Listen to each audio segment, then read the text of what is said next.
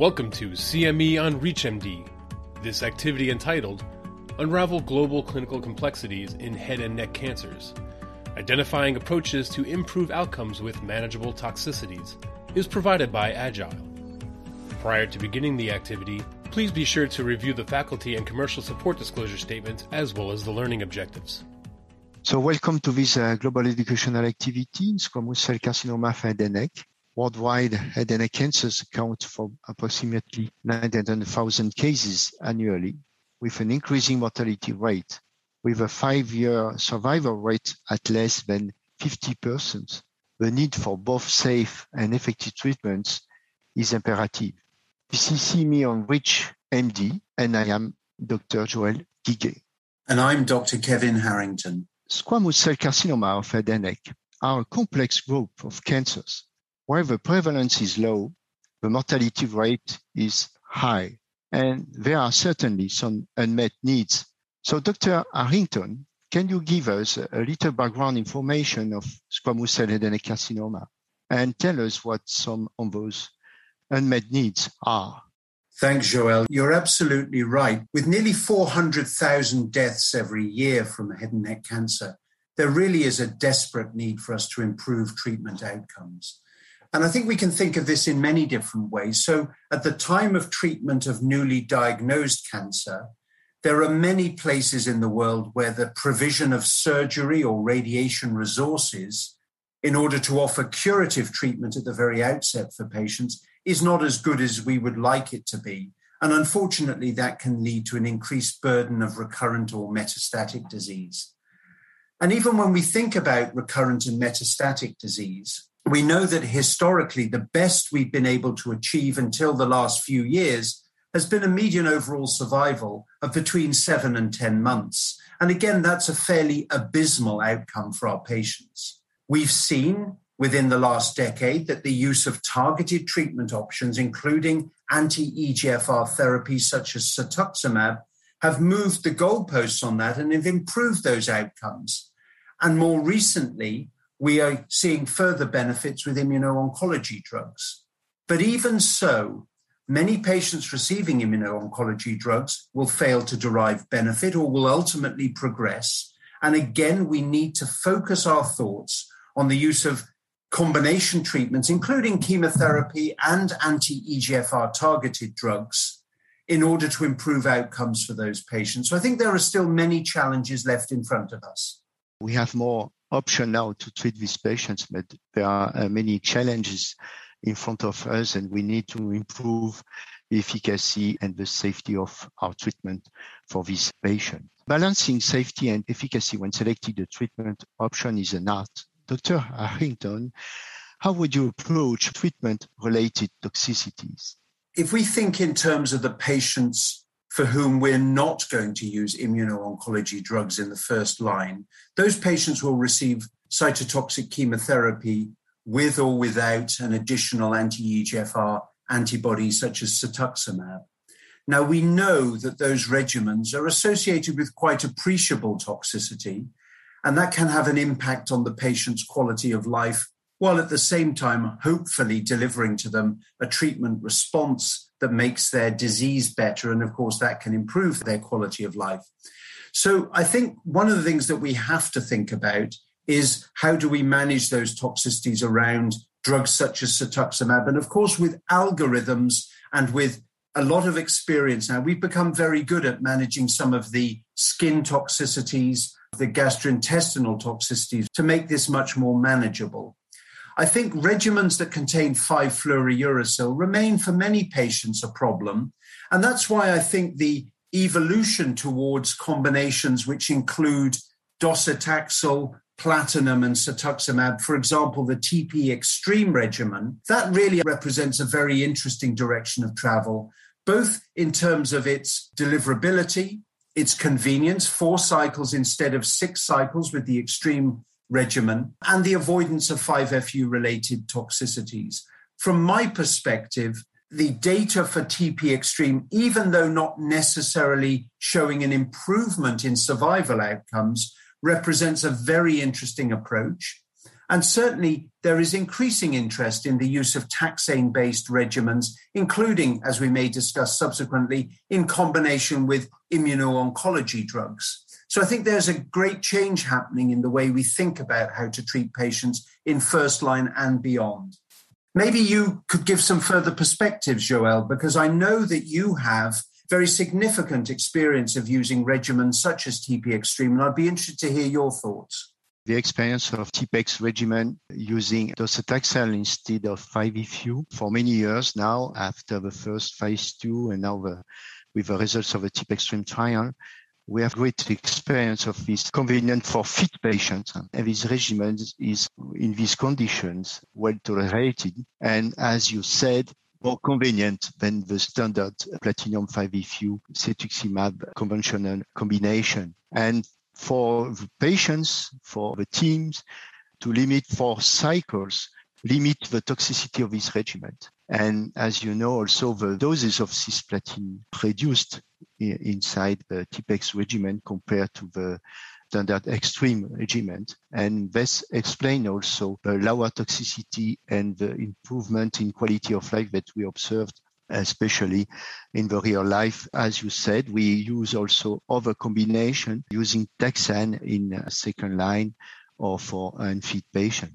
When treating patients with head and neck squamous cancer, especially in recurrent or metastatic setting, the incorporation of current and emerging evidence into clinical practice is key. Dr. Harrington, how do you treat patients with taxanes in combination with platinums or monoclonal antibodies? And will this combination of taxane and monoclonal antibodies have a future role in recurrent metastatic squamous cell head and neck carcinoma? For those just tuning in, you're listening to See Me on ReachMD. I'm Dr. Joël Guigay, and here with me today is Dr. Kevin Harrington. We are just about to discuss the delicate balance of efficacy and tolerability of treatment options in patients with squamous cell head and neck carcinoma.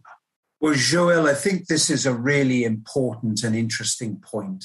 I think you and I can probably agree that our least favorite drug for prescribing to patients is 5-fluorouracil. It is inconvenient, I think is not the most effective drug we have at our disposal, and it's associated with quite appreciable toxicity. So I think movement away from the use of 5-FU or 5-FU-based treatment regimens is to be encouraged, and certainly I'm very keen to see research in that area.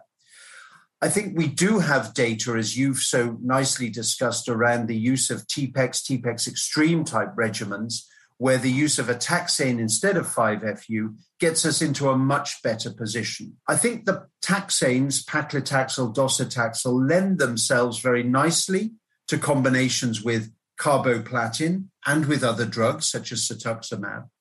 They lend themselves to weekly use, which is convenient for patients and for clinicians. And I think that we're going to see an increasing emphasis on these drugs. And I hope that we will see increasing numbers of clinical trials reporting in this area, because certainly in my own practice in the United Kingdom, we can only prescribe these drugs based on published evidence. And so we need that evidence to justify the use of these regimens.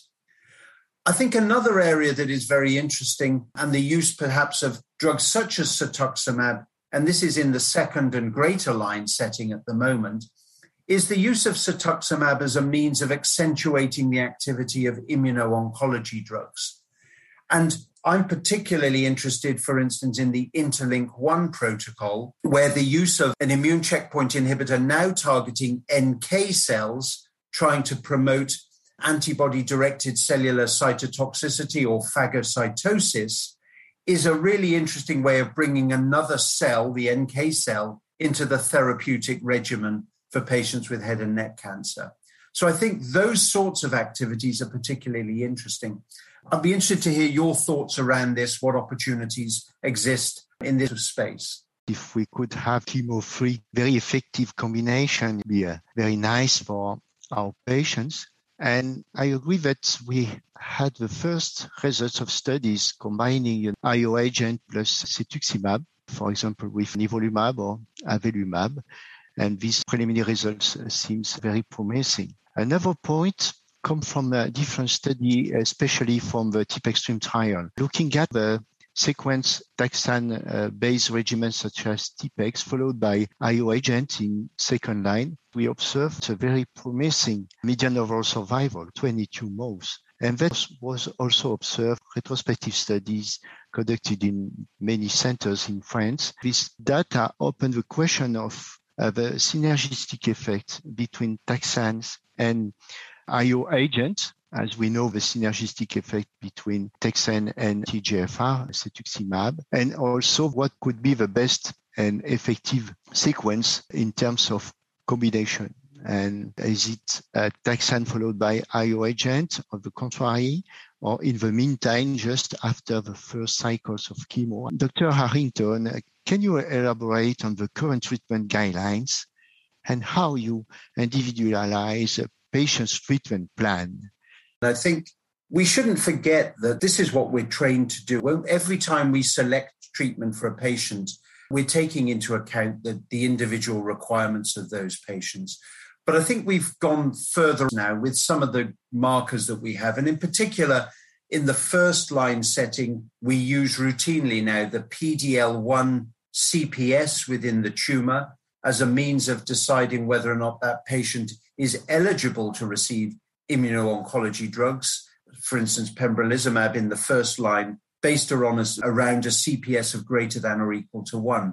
But of course, we will always factor into this the general condition of the patient, the overall burden of disease, the presence of symptoms that they may have in making a decision between single-agent immunotherapy or immunotherapy in combination with cytotoxic chemotherapy. Now, the PD-L1 test itself, as I'm sure you will agree, is an imperfect way of selecting patients for specific treatments, but it's the best that we have at the moment. I would hope that in the not too distant future, we'll have better markers that will tell us who can and who cannot most likely benefit from individual treatment choices, cytotoxic drugs, immunotherapy, combinations of those. And of course, at all times, we have to think in terms of the general condition of the patient and how we balance the efficacy of treatment with the likely toxicity and what the overall output of that treatment will be, both in terms of disease control and quality of life. So it remains a complex equation, something that we juggle on a daily basis in our practice. And again, Joël, I'll be interested to hear your thoughts because I'm sure you have similar but maybe slightly different approaches to this. We need to have a clear and a careful evaluation of our patients before making a decision, especially in first line. We have many clinical factors that are very important to make this decision, best treatment to propose to our patients. Can you share your one take-home message with our audience? Joël, I think the single message I'd like to leave the audience with, in the midst of this IO era, we mustn't forget that cytotoxic chemotherapy and anti-EGFR therapies have a significant place to play in the treatment of our patients. And again, I would emphasize the fact that where we need a rapid response, that we should consider the possibility of using taxane, platin, and cetuximab-based regimens, potentially with the avoidance of 5-fluorouracil as a means of optimizing care for our patients. Unfortunately, that's all the time we have today. I want to thank our audience for listening and thank you, Dr. Harrington, for joining me and for sharing all your valuable insights. Joël, as always, it was a pleasure to speak with you, and I look forward to seeing you in the not too distant future. You have been listening to CME on ReachMD. This activity is provided by Agile. To receive your free CME credit or to download this activity, go to reachmd.com/agile. Thank you for listening.